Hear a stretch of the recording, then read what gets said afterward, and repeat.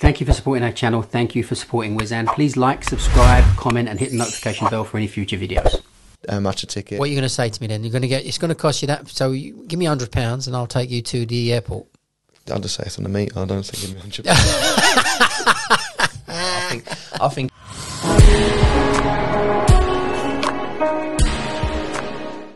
John's audience is like the whole West Ham supporters, which is like 1,000 people. I don't know. He's niche, but I quite enjoy talking shop. I don't know about you, but I enjoy talking about the trade. I enjoy talking about things that are going on. I thought you were talking about football instead of talking about that kind of shop.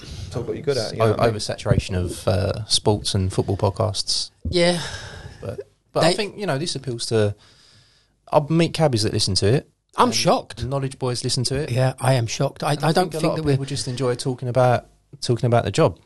A guy posted up a comment the other day on YouTube. He said, I'm really glad I watched that video. I think it was an LTDA one. He said, I learned so much about what we're doing and stuff like that. If you're on the knowledge, I would probably be interested. I think if you're on the knowledge, you're interested about what it's like when you get your badge, when you become a cab driver, what it's like. When you're on the knowledge, you enjoy hearing stories.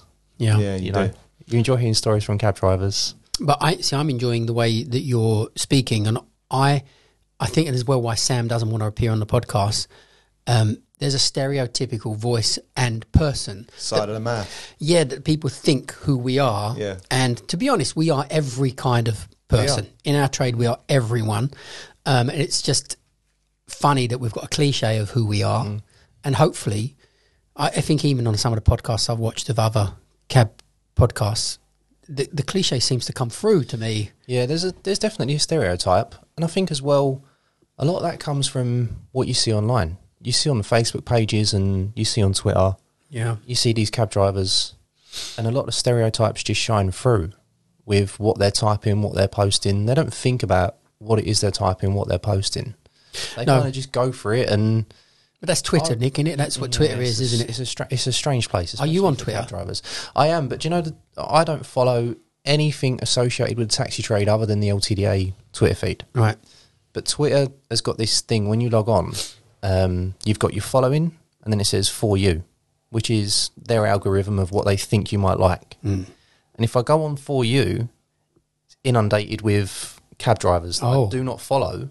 But if you just log back in and it's on the for you, so I then start to see a lot of stuff from people that I don't even follow, and reading some of the stuff, it is very, very stereotypical. But have you got on your bio green badge? No. Oh. The only thing I follow is the LTDA, and that's the only taxi related thing that I follow. But Twitter is very nifty at associating things from pages that you follow. I think I only follow about 30 people on Twitter anyway. So are you on Twitter? I'm not on no social media. Yeah, good. That's the way I like it now. I mean, the Twitter I was on. I mean, we have a Wizan Twitter which we use just for news bulletins of what's kind of relevant to people. There's nothing opinionated on it, and people get their recs. And Fiona's put a message up that kind of says any negative comment about this person getting their rec. This is all about encouragement. We're not interested in anything else. It gets deleted immediately. We're not interested in no crap. But Twitter is just an argument platform. It's the echo chamber, isn't it? It's like I don't know if you've seen the meme "Old Man Shouts at Cloud." That's just what Twitter's like. You can just... I ain't seen it. Was it the picture of a man shouting at a cloud? An old man shouting at a cloud, yeah. But, I mean, you could go on there and argue until you die. I did. Quite literally. I did at one point, and that's why I come You can't win. No, because there was the cycling brigade, weren't it? Who was going around and taking pictures of cab drivers and stuff like that. They do that a lot. You've got to be careful. Yeah. Yeah, I know, but I'm actually for certain things. You've got to look. This is the point about Twitter, what it doesn't do. We cannot see for a second the other person's point of view. And so you're just bashing an argument to try and drum it in somewhere which you can never win. London would be lovely if they just banned all the public cars. So you have public transport, which we are part of, technically.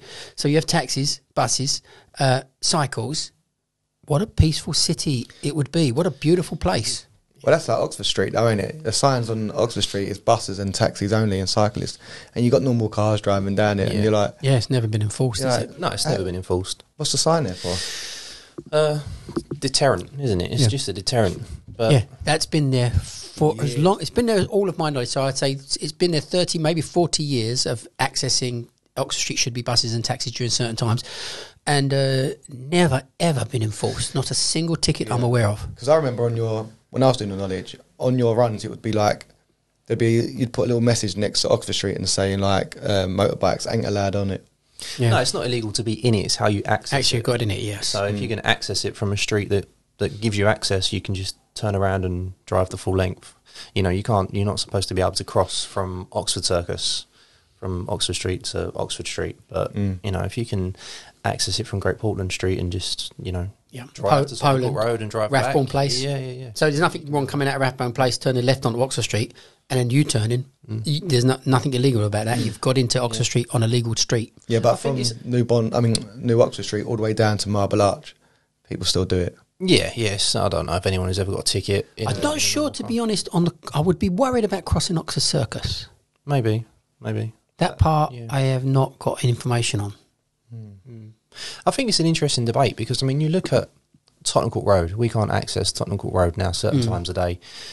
And you look at the amount of shops that have closed along Tottenham Court Road because people just aren't accessing the street because it's difficult to get to. Yeah. So, I don't know. I don't know if London would work completely if you banned private cars. I think they're trying their hardest. There's, you know, the restrictions that are coming in now, some of them are crazy. It just confuses me all around there. Yeah. Well, we talk. I don't know how far back you go, Dan. Are you 40 yet? Age? Yeah. 36. Yeah. So I knew you would be. So I know you look super young. So I'm not saying you look old, but I know from experience that you must have been creeping towards your 40s. You're coming up Got 36. a few grey hairs. Yeah, but you're still handsome, Dan. So don't worry. You would probably remember, and you would remember as well, the days where Tottenham Court Road was your electronics. Oxford Street was just a great place to shop. And now, what are they? The legend is gone. I don't know. American sweet shops. Yeah, American sweet shops. Yeah. For your money laundering. But it's going to end. I think you're still going to have your New Bond Street, upmarket, Versace, and the upmarket shops. That has a purpose. Yeah. But the Oxford Street, where you've got Westway and Westway, you've got the internet. I don't see a purpose anymore. Yeah. I remember my dad taking me to... I want to say it was HMV. There was a downstairs to the HMV. Yeah, I remember. Where you could go in and listen to CDs before you bought them. Yeah, you sit in a booth and they had headphones and they had all the new CDs, and you could put your headphones on and listen to the CDs before you bought them. And then we'd go up Tottenham Court Road, and that was all of your cameras, all of your stereos. That's what it was. There's a funny story with me and Sam in Tottenham Court Road. We went in a shop and I have to ask Sam what we was buying, but he'll remember it. And the guy's serving us, and he's picked up I think it was some sort of MP3 player or something like that. Pre-iPod, the first iPod MP3. It was maybe a Sony. He's put it on the table and he's showing us, and me and Sam have both freaked. He's got 6 fingers on each hand. He's got 6 fingers. We've both noticed it. We're like, whoa. Love it. The days of Tottenham Court Road. When you said HMV, was you talking about the HMV Oxford Street?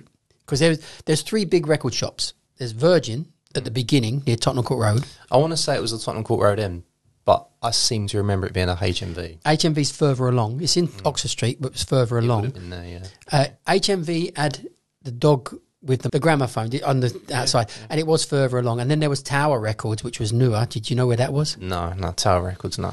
The whole corner of Piccadilly Circus from Piccadilly into Regent Street.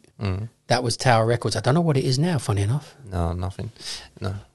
If you Piccadilly, it was a clothes shop or something for a while, and I seem to think now that it isn't anything. It's closed, refurbishment. You know, there's tons of buildings that are being built, being constructed.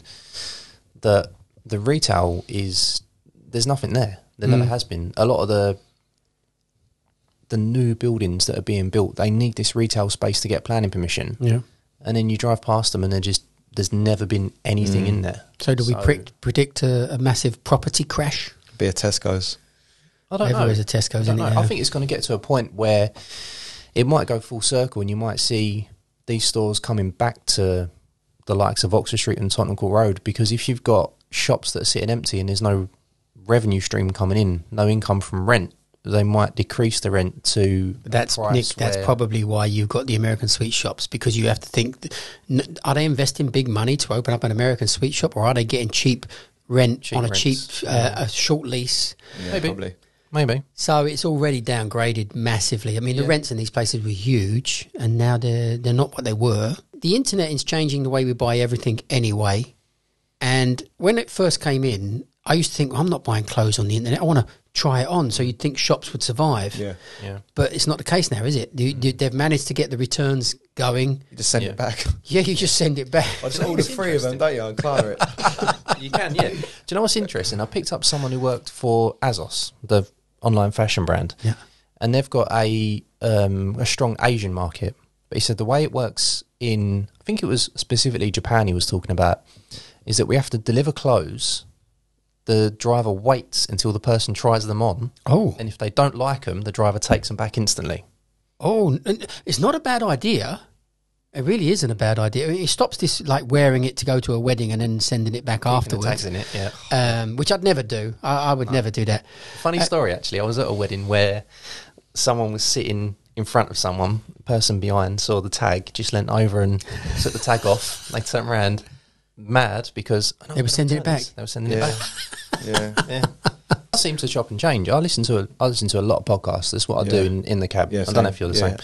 I listen to tons of podcasts just to keep you just to keep you busy. Keep your mind Ticking over, interested. aren't you? In Yeah. the cab. Well, you're in the Yeah. cab. It has to be audio. So, But when I get home, sometimes I follow these podcasts on YouTube as well, and then you just find yourself watching the video of the podcast anyway. Oh, the you same kind one? of- you Yeah. kind of go between the two because you want to see. I don't know. Obviously, you're listening to them and you can hear what they're saying, but sometimes the expressions, or they might splice in pictures or videos, and you find yourself just going onto YouTube and watching them anyway. yeah. Well, Joe Rogan is brilliant. I do like Joe Rogan. You don't like him? Since he moved to Spotify, I haven't listened to a ton of Rogan. I think it got to a point where I was listening to him a lot, and he knew he was big, but he didn't kind of want to admit it. It was still like, come on, they smoke whatever they smoke, and it's like, everyone's just having a good time, and he never really cared. But you sign a deal with Spotify, what is it, $100 million or whatever, and you're committed to then kind of putting something out there that isn't too extreme. Whereas he'd have guests go on and they would just talk about anything for 3 hours, and they just rabbit That's on the and only on thing. and on. It's too long, I reckon. Are they there 3 hours? Some of Yeah. them. That's bloody hard 3 work hours, for $100 yeah. million. I mean, I wouldn't do that for $100 million. Sit for 3 hours. Don't know. You had, I think, as well, because they were live. There was no post editing. You're joking. He does. I don't know that he does that. These are not edited podcasts. Before he moved to Spotify, Yeah. they were live on YouTube. So no editing, just No sit editing, chatting. Just sit chatting live. There might have been some delay if someone said something outrageous, but as far as I know, Wow, that's a good format.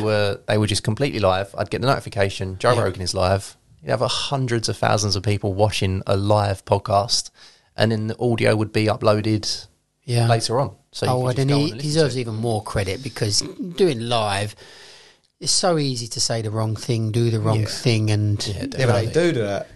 They do, like, say the wrong thing and do the wrong thing, but they just keep on going. yeah. I think now, he's on Spotify. They're not live. They're pre-recorded. There is some editing to them, and you can tell sometimes when someone's gone off on a tangent, and the podcast all of a sudden jumps and they change topics. Look at his guests. Yeah, He gets better guests, more and a bigger range of guests than.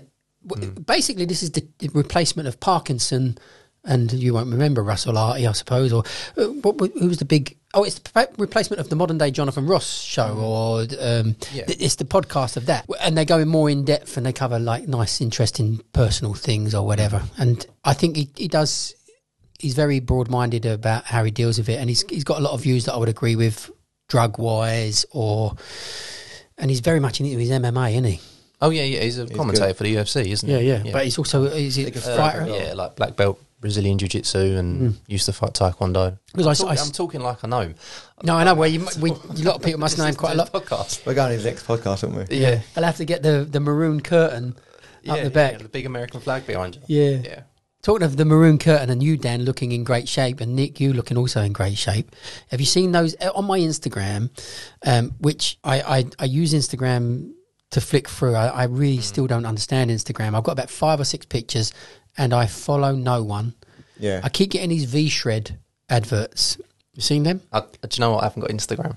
Oh, you seen the V-Shred adverts? So this guy comes on, he is ripped to pieces. And he's doing all sorts of he's doing all sorts of funny exercises and stuff. And he's saying, if you really want to get ripped, you don't need to do this rubbish of cutting out carbs, cutting out this, cutting out that. And he's eating a pizza and stuff like that. And it's really... pissing you off. No, and then he says, there, you got to do my quiz, find out your body type. A lot of the science is wrong and stuff like that. And I'm thinking, wow, this is a bit weird.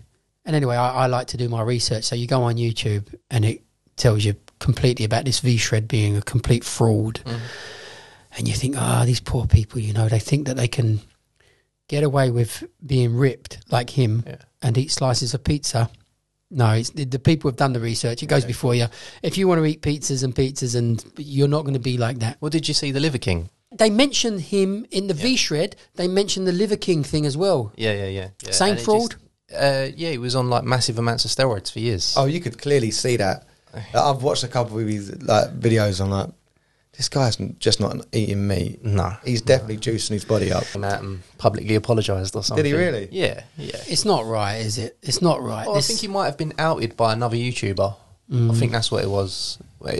Someone looked into him quite closely and he was outed by another YouTuber. Because I'm now seeing the Chinese women with the filtered face. And so they're looking very pretty and they're not really that pretty. They're very fat. And then they pull on these wonderful little knickers, these big, like granny knickers, and they become thin. I was thinking to myself, this is really sad because that most likely doesn't work. It's a fake product. Yeah. But for fat people, it's probably so desperate to want it to work. They will probably buy it. So they'll earn millions because there are fat people that really, really want it to work. But if they do their research and maybe Google it and look on YouTube, they could probably find out the truth that this is just an elastic band and it either doesn't do anything or it's going to be enormously uncomfortable to be pulled in like that for the whole time. So it's a very sad thing, and there's all these filters now. I can't believe what they do. The filter. Have you seen the pictures of the in China? They had the streamers, so the women stand there streaming in the street. Yep, and they've got maybe 50 or 100 different phones, and they're all on different streaming platforms, trying to earn money, and they go to specific areas that are wealthy areas to try and generate more revenue from their streams. It's a bizarre world, these like streaming farms. It is bizarre. It can't last, can it? I don't think so. But these influencers don't influence me, but they seem to influence a lot of people. The younger generation. We play a game, me and my kids. It's really quite funny. We walk along the street and play Photoshop, and we point out people that are in real life Photoshopped.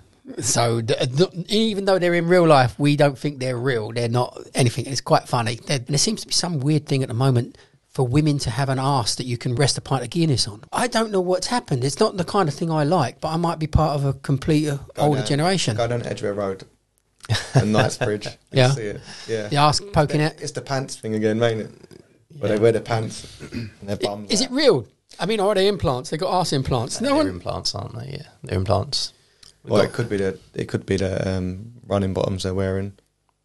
Pumps their bum up. The yoga pants. Yeah, the yoga pants. We should all get arse implants. Yeah. Did you want to hit the Heathrow thing so we get that in? So you seem to know something about Heathrow, the tags, and the... What's it called? The Fares Fair. Yeah, Fares Fair. I don't understand Fares Fair at all. You done a podcast with Frank and Paul and was it Joe? The other Joe. Yeah. Carpet Joe. When he was talking about the Fares and the system at the airport. So this is my understanding from my, I say research, but I've asked a few people some questions. Worked the airport a little bit, enough to understand how the airport works. So the Fares Fair system is for journeys that are outside of the Met, so we're not obliged to take them. Yeah. But they're within... Not outside the Met, outside the Greater London boroughs. Yeah. The Met is the old boundary. So if you read the LTDA diary, I think that's how it's still referred. Oh, okay, because the Met... Oh, okay. No, they may have joined them.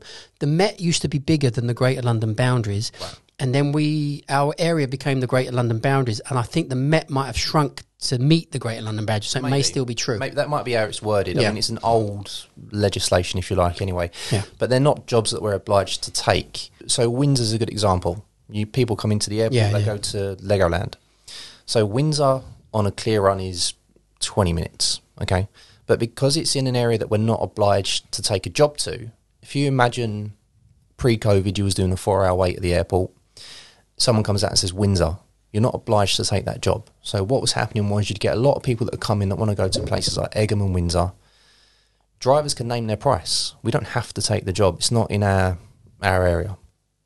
So the fares fare system came in to benefit both parties. So you go to Windsor, it's £45 fixed price. So you do that, you get 90 minutes to do the job and get back. You go straight to the front of the terminal. Yeah. So you can imagine before the fares fare system, you'd get people that would come to the taxi rank and have drivers refuse them because you don't have to go to Windsor. Now, if you do Windsor on the meter, it's not worth it after you've done your 4-hour wait. You're obviously not obliged to take it. So I think the system works quite well, where you get 75 minutes on some jobs, you get 90 minutes on others. It's a fixed price. The customer gets a taxi, benefits you. You can go and do the job. Like I say, Windsor, you do get 90 minutes because in rush hour, it sometimes does take about 90 minutes to get there and get back. You will get drivers on terminals that refuse these jobs because they just simply don't want to go to Windsor for whatever their reason might be. Mm-hmm. I always think the fares fare is a good value. You can do the jobs, you can turn them around quickly, you earn good money from them, you go straight to the front of the terminal and you can go again. Do you know what the mileage is then? We say Windsor, is it? They must have some idea of how far that mileage would go. Slough, you go to Slough on a fares fare. Yep. I haven't actually got the paper with me, but you can go to the cabin. If you're a new driver and you've not worked Heathrow a lot, you can go to the cabin. The cabin has a list of destinations that are fares fare destinations and local destinations. Mm-hmm. It has the price, it has the time.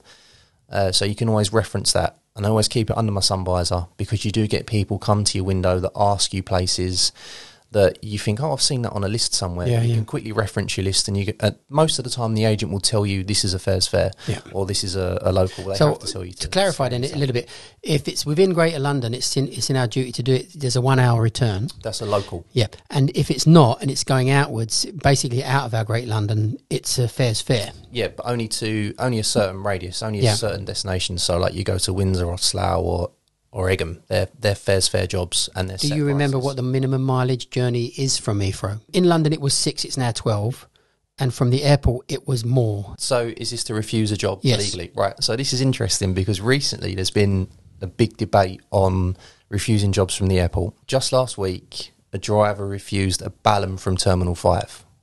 Why? I love Because a Balham. Balham is over 20 miles from Terminal 5. So someone called the cabin confirmed, you can refuse that if you want because Balham is over 20 miles. Now, if you take Terminal 5, you could legally refuse a King's Cross. King's Cross is over 20 miles from Terminal 5. Yeah. To me, so when you read through the LTDA diary, it breaks down a journey over 20 miles or 1 hour, and there's legitimate reasons you can refuse a journey. Customer no money, customer drunk, etc., etc. To me, the thing that should supersede everything is that destination in the Met. So Balham is well and truly London. You shouldn't be able to refuse that job from the airport.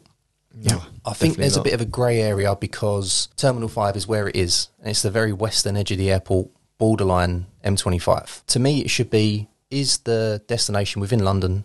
Yes, no. That should be the superseding rule, regardless of whether it's over 20 miles. Out of interest, do you know the exact distance to the Balham? What was it? It was something like...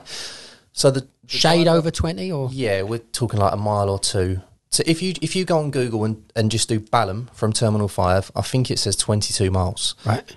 But where this customer was actually going was bang on 20 miles. And there was a lot of back and forth between trade reps. It was a Telegram group, a lot of back and forth between trade reps and drivers giving their opinion. So, like I say, to me, I think it should be, if it's in London, in the Met or whatever that area is, you shouldn't really be able to refuse it. But you get drivers refusing Tower Hill, City Airport, because from the 5 it's further than 20 miles. So he could have got Wimbledon a few miles down the road, and he's got to do it. Yeah. He gets a Balham. What I'm trying to understand is, for what purpose have I refused the Balham to think that I'm going to get something better? How am I going to get something better than the Balham? The Balham's going to be good money. I don't know if it's something better. So the messages that went back and forth were basically, it's the right to refuse. You shouldn't be giving up that right to refuse. No, but what is the reason to have refused? I can't comprehend it. I don't understand that. It's London. You're in the mix, aren't you? Yeah. I mean, more than likely, it's just because he could. That's what it comes down to. A lot of drivers that not everyone's the same. What's the fare going to go? What, to Balham? Mm-hmm. 80 quid. I don't know. It's probably going to go a shade over 80 quid, 90 quid, something like that. Yeah.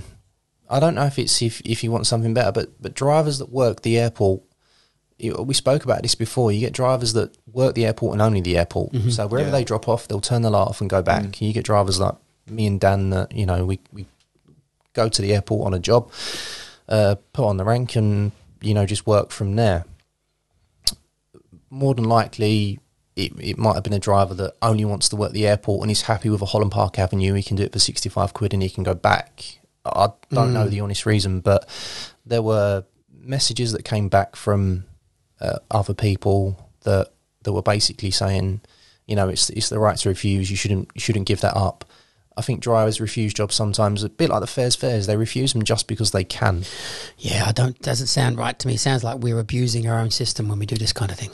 Maybe. The right to refuse is perfect for the fact that my right to refuse has always been, they scare me. So if for any reason you feel that this will be a danger for whatever your instinct tells you, then there's some grounds there to refuse. But beyond that, I just don't comprehend what their thinking was. Were they hoping for something massively longer? You're in this grey area. Did you want a 40-mile journey or a 19-mile journey? Because they're the only kind of things that suit. The driver behind the actual driver that refused it said, the driver in front of me has refused this, and it turned into it was literally days that messages were going backwards and forwards between drivers. There's 1,000 people in this group. I don't know his reason for refusing it. Like I say, he might have just been looking for a Holland Park Avenue so he can do that and he can go back. I don't know. Did the customer get a cab? Yeah, so the driver behind took the customer that was refused.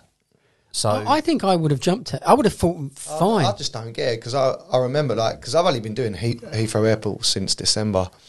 And I remember it was actually January and it was a Sunday evening.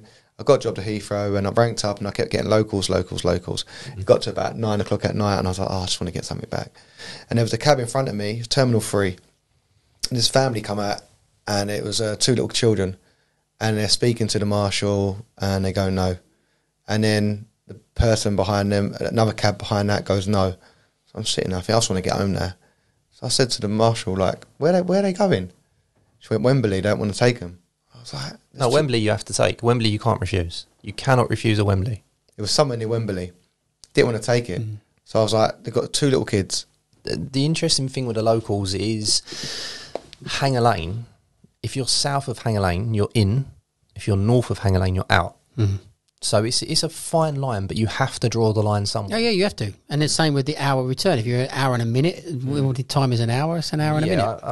I didn't know why they were because to me, I think it's still new to me. I was like, why are they refusing it? Surely you don't want to be... refuse it. No, you don't want to be at 9 o'clock at night. I'm very sure you can't refuse it. Is it late at night as well? Because you risk, it was coming out empty, don't you, at a certain time, the flights end? Yeah, so it happened to me recently, actually, where I got out of the feeder park about 6 p.m, and I ended up doing 7 locals back to back. Yeah, you do get that. But the locals run up money, Nick. They do. Yeah, I'm not saying they don't. Back. But it gets to 10:30 and all the flights have come down, and all you want to do is get out of there. Yeah. If you're a driver like me that doesn't want to sleep at the airport and just wants to go back to work or go home, you want to get out of there. Mm. Yeah. So, especially you live the other side of town, you don't want to be... Yeah, if I drive home, I've blown out as well, and that does happen, where you've got locals back to back, gone to a terminal where you know that it's the last flight coming in, you've sat there for 30 minutes and got nothing, and that's, for me, it's like 65 miles to drive home, and I've drove home empty. Because I'm not going to sleep on the terminal. So it does happen. You do earn well at that time of night. Yeah. There's no traffic. You can quickly knock them out and you can go back and do another one. I'm surprised Heathrow hasn't got into charging them a camping fee for sleeping there. I mean, they like a fee. Don't tempt them. Putting up palm trees now, only for the hammocks. Yeah. They got the hammocks in the cab. We spoke about that. I couldn't believe it. Yeah. There's some interesting setups. Yeah. I've seen on one of the YouTube Stormcab had some sort of little cooker that he's using to cook his food in, little microwave. There was a guy at full gym gear running up and down North Park once. back and forth. I was like, what are you doing? Oh, well, you know, come on, Dan, give him some encouragement. Some people don't. Some people go overboard with their exercise and they get obsessive and do it all the time. But if he's pulling out some stops, because we do get lazy. I've taken to walking around the feeder park because otherwise you sit in the cab and you just do nothing. So I just get out and go for keep doing it. 20-minute walk around the feeder park. I see cabbies walking down Bath Road. Yeah. You just go for a walk, stretch your legs. To the McDonald's and back. An hour walk a day, perfect. So if they're refusing Wembley... It might have been somewhere near there. I said to my friend, I've got a job near Wembley, I'm coming home. It wasn't what I wanted, but... Just to clear, so your fares fare is outside your obliged area to take a customer to. So you have the right to refuse a fares fare. Yeah. I've refused a fares fare, but... On what grounds? I mean, you didn't think you'd get back quick enough? No, so it was the time when I'd got out of the park at 6, done my 7 locals, fares fare come out Egham. If I take that Egham at 10:30 at night, that's my last job. Yeah. I don't have to do it on a fares fare price because it's outside our licensed area. I can set my price. Yeah. But I'm also not going to tell the customer it's going to be £70 to Egham. It doesn't, that fare doesn't justify. Well, Nick, if it's 10:30, I mean, you're still going to get one more fare in. You might not get no more fare. Not in the airport. I mean, that fare is your last fare. Yeah. So if you now drive back empty from 10:30, you're into town, depending on the night of the week, you could end up finding yourself drifting all the way back to Bank Junction and suddenly find yourself in the East End and thinking, I may as well go home. And you may have done the whole journey where your Egham would have been some money in your pocket, and then you're going to come back through. Your choice was to leave then, which is what you did, is it? You left then, or you stayed for another fare? I stayed because... I got you. So, you stayed for something that might come along better. Yeah, and... got a job into town after that. Okay. There's no guarantee you're going to get a job into town, but I'd rather take the gamble at 10 or 10:30 at night of doing, if it's a local, you got no choice. You've got to do it and go back and take your chances, and then you might get blown out. But if you're doing a fares fare, you kind of admitting, right, that's my last job. Well, my neighbour in Turkey's coming over soon. They're going to be staying in Granary Square. Mm-hmm. You know that one, Dan? Yeah, King's Cross. King's Cross. I was going to stay at King's Cross, and their son is going to... I didn't realise that the St Martin's School of Art is now based there, not based on Theobald's Road, which is where I wouldn't... Did you know it was there? So St Martin's is now there. They're building their complex. He's going to be there. And he said to me, how do we get about on buses and trains? And I said, really and truly, you're King's Cross. You're a tourist. Everything you want to see is almost, for me, is walking distance. If I like a little bit of a healthy walk, anything into the West End, fine. There's 4 of yous.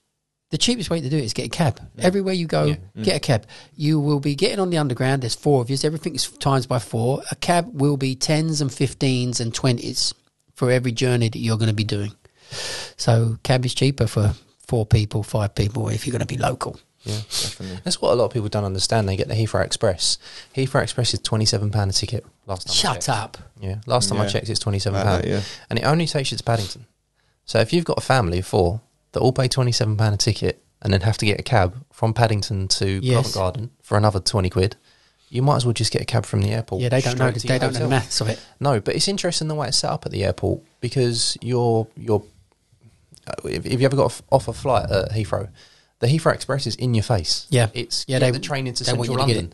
The train goes to Paddington. You've then either got to get the underground or you've got to get a taxi from the station. What is the price of the underground? Because that can't be that. The underground just counts as a special zone. I mean, you can get the Elizabeth line from the airport, but when I used to get the train in and out of town, it was like 10 or 12 quid a day, depending on what zones you went through. But that's just on the Oyster card. But yeah, the Heathrow Express is in your face, and £27 for people is going to be ridiculous. That's nearly like 170 quid. I'll tell everyone I take into town from the airport, I say to them, look, if you want to go back to the airport, if you're more, it's cheaper to get a taxi for the amount of people you are, the group size. Just get a cab. Yeah. Get a cab to the airport. It is. And if you don't believe me, just Google it. I'm not trying to sell you anything. Just Google it. Yeah. But I remember reading years ago. The number of people that land at airport and the translation into taxi fares. And the statistic was 2% of people that land at Heathrow get taxis, and that's it. And I read that. It was probably about 6 or 7 years ago. Yeah. It might have changed since then. But interestingly, when you do get to the airport, inside the terminals, you don't have booths for London taxis. No, you you don't. have booths that supply taxis, but they're private hire vehicles. Yeah. So you might go there thinking, "Oh, I'm going to get a taxi into town," and End up in a minicab. You're getting a minicab, yeah. But what's happening is one of the trade organisations has agreed a deal to take over one of those booths in one of the terminals. Right. So when you say one of the trade organisations, are you talking about the LTDA? no. No. Which other trade organisation then? From memory, it is. I don't want to get UCG and the LCDC. maybe. It's basically the stumbling point was the cost. Yeah. The amount that they're going to charge to rent the booth. And how are they going to get that money back? Exactly. Yeah. So, but it's, as far as I know, like this was put into one of the Telegram groups, so I don't think it's any kind of secret that they're going to do it. It's going to be from later this year.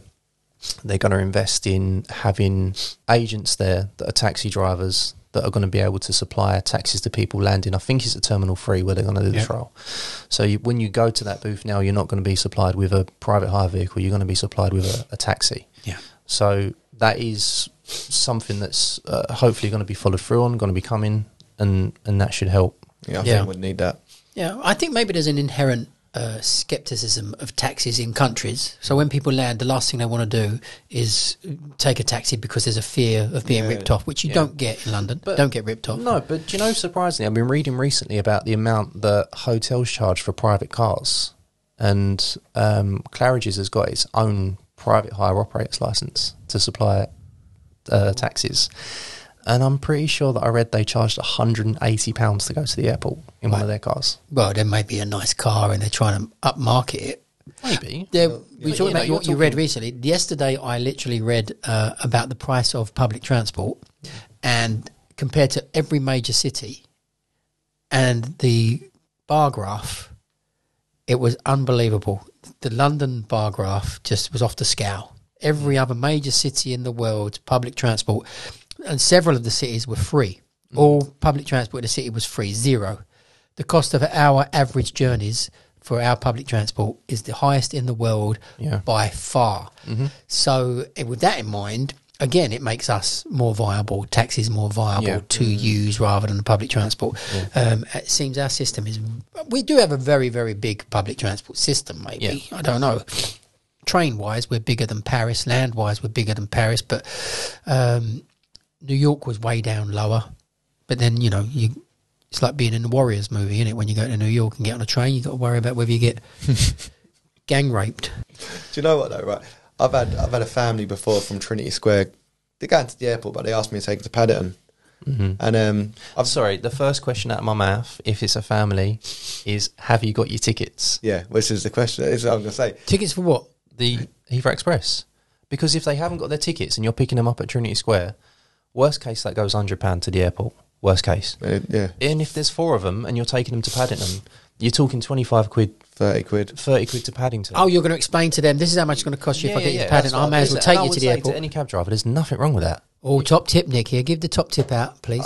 That's what I say to. If someone to gets people. in your cab at Trinity Square and says, take us to Paddington, we're going to Heathrow, the first question out of your mouth should be, have you already got your tickets? Yep. Because if you haven't, I will take you straight to the airport for probably less than what it's going to cost you to pay for this taxi to Paddington. Get out, get in, get out again. Get on the train. Yeah, and they've got luggage and stuff, and you're like, you don't want to be carrying that about, do you? Get in, sit down, look at your iPad. You'll be I'll there. take you there. I'll give you a little tour on the way. Show you the sights.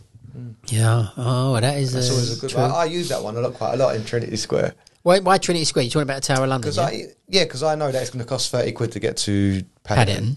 And if they've got a family of 4 and it's how much a ticket. What are you going to say to me then? It's going to cost you that. So give me £100 and I'll take you to the airport. I'll just say it's on the meter. I don't think give me £100. I think a lot. There are a number of drivers that would only do it on the meter, but I don't think there's anything wrong with saying to you know, if I had people at Trinity Square and they were going to the airport via Paddington, I'd have no problem saying to them, look, I'll take you there for 80 quid. It's not, you know. If you want to go there and rank up, then it suits you. Trinity Square would probably go. If you're going Trinity Square to Terminal 5, I'd say 90 quid. Yeah, I've done Aldgate station to the airport. It's got £100. So if you said 100 quid then and said like 4 tickets is £27 a ticket, it's going to be 100 and something quid. Give me 100 quid and I will get you there. You'd be quids in. Yeah, you definitely would be. Yeah. I like to put on a meter because I've had people in the back think, all right, and I've got Google Maps on the back and I can hear them. So I know for a fact if I just bang on the meter and they're following my route, they know I'm going the right way because I'm going to put in Google Maps to see where the traffic is. Oh yeah. Oh okay. But see, on a set fare, this is a weird thing about passengers. You do a set fare, and the dude in the back starts complaining. Yeah. Well, I've never been this way before. Don't worry, mate. I've told you you're going to pay £100. So leave the way to me because we've set the price. I'm not going to extend or decrease the journey. Matter of fact, it's my absolute benefit to take the least amount of time and cover the least amount of miles because I've set the price. It's weird, isn't it, where they suddenly think that you might be ripping them off when the price is set. I do say I have had people when they've got in my cab and they've said to me, how much the Heathrow? And I thought, you know what, it's a bit slow. I'll do on a Heathrow. And I say, from here, it will probably be about £80. I say, look, if it's any more than £80, you pay £80. If it's anything less than £80, you pay what's on the meter. You know what I mean? And they're like, oh, yeah, thank you very much. They think you're doing a great deal. Yeah, well, you are. You've given a capped thing, haven't you? Capping a fare's a good way to do it. And I think, like you say, if you want to go out there, every driver is their own business, their own boss, and they can do what they want. I don't ever question the way another person drives a taxi and chooses to earn their money. There will be some drivers that will only want to do Trinity Square to the airport on the meter because they want the full meter price. Yeah. For me, if I know that the airport's running well, and it might even be my first job of the day, and I think, well, I can just do £80 on a straight run to the airport. I can have my break early, or I can clean the cab, or I can do whatever I need to do, and then I can pick a job up and come back.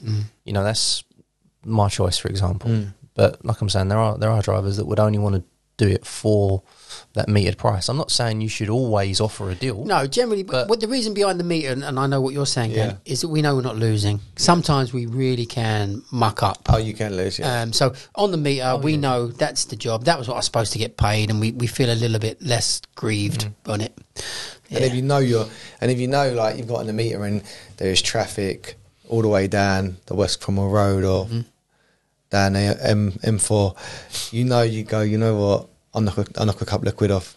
And they feel actually, nice one, knocked a couple of quid off.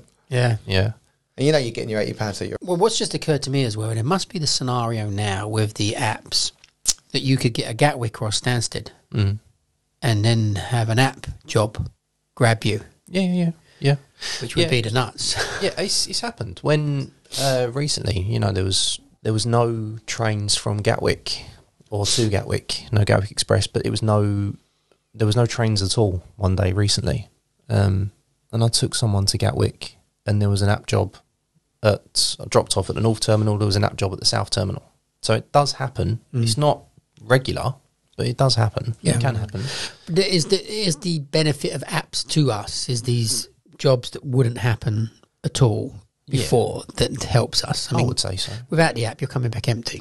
Yeah, and I always tend to use the apps when I'm a little bit further out. Yeah. So if you're a little bit further out, and there's been so many times I've been coming back in from the top of North London, and the app will send you a job into Covent Garden or whatever. It's a job you've got to drive past. But again, there are drivers that they refuse to do app jobs because they don't want to give up 20% of the fare. But to me, 20% of nothing is if you've got the fare. I mean, to me, if you're losing 20%, all right, it's a fair chunk. But I'd rather take the 80% and get myself back into Covent Garden than just drive past the fair and have to drive a couple of miles further down the road empty with my light on before someone flags me down. Well, one of my good friends here is an Uber driver, student. And he told me yesterday, Uber's now taking 40%. Really? 40%. They said because you're all self-employed now, it's not within our obligation to actually tell you that we've upped your charges. What was it before then? So 20 to 25. It was 20 for the first bit. Then if it was an older driver and you came in, they raised it for those and they charged those 25. Now they're not telling them. So he's asked the customers in the back what they're getting charged. He's worked out what he's getting paid, and Uber's taking 40% of the fare. So he got a job at Stansted, £36.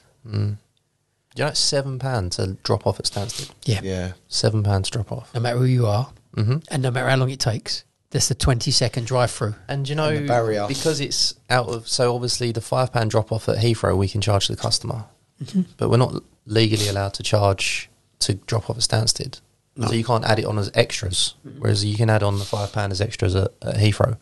But for Stansted and Gatwick, you can't. You can.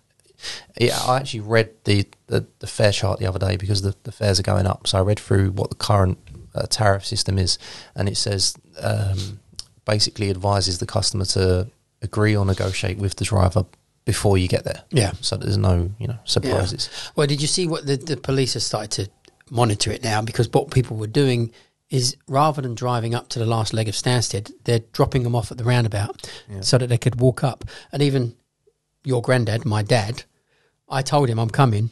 I'll walk down to the roundabout because he's tight and I didn't have any money. He said he's not going to pay the fee. So I came down and jumped on at the roundabout. And now it's all policed. Yeah. So it seems a bit wrong. It seems very wrong. £7 is extortionate. It's Yeah. 30 seconds of of dropping off. I think it might be more now. The last time I went, I'm not sure if it's 9. I know that you go into the 30-minute stop, you get 30 minutes, and is 10 to 18.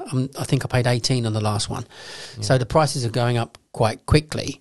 Did you get a 30-minute wait or is it 15? There's one at 30-minute wait. Because there was one at 15. I remember dropping off and there was a queue. That'd be the drive-through. Yeah, as you go in on the left and you drop off. And I remember there was a queue and the barriers were working and I was thinking, I was looking, I was like, watching, yeah. Goes up, Go over in a minute. because everyone was struggling because the barriers were playing up and I'm looking at my time, I've been here 12 minutes. I've just dropped off. I've been in the queue for 12 minutes thinking that it's going to charge me. I'd have to argue that. Yeah. The barrier. Yeah, it does get expensive. You go over that time limit, it does get expensive. It does. But everything is... The world is a bit... Yeah, it gets hot in here, Dan. No, not in here. In Stansted. I was sweating in Stansted.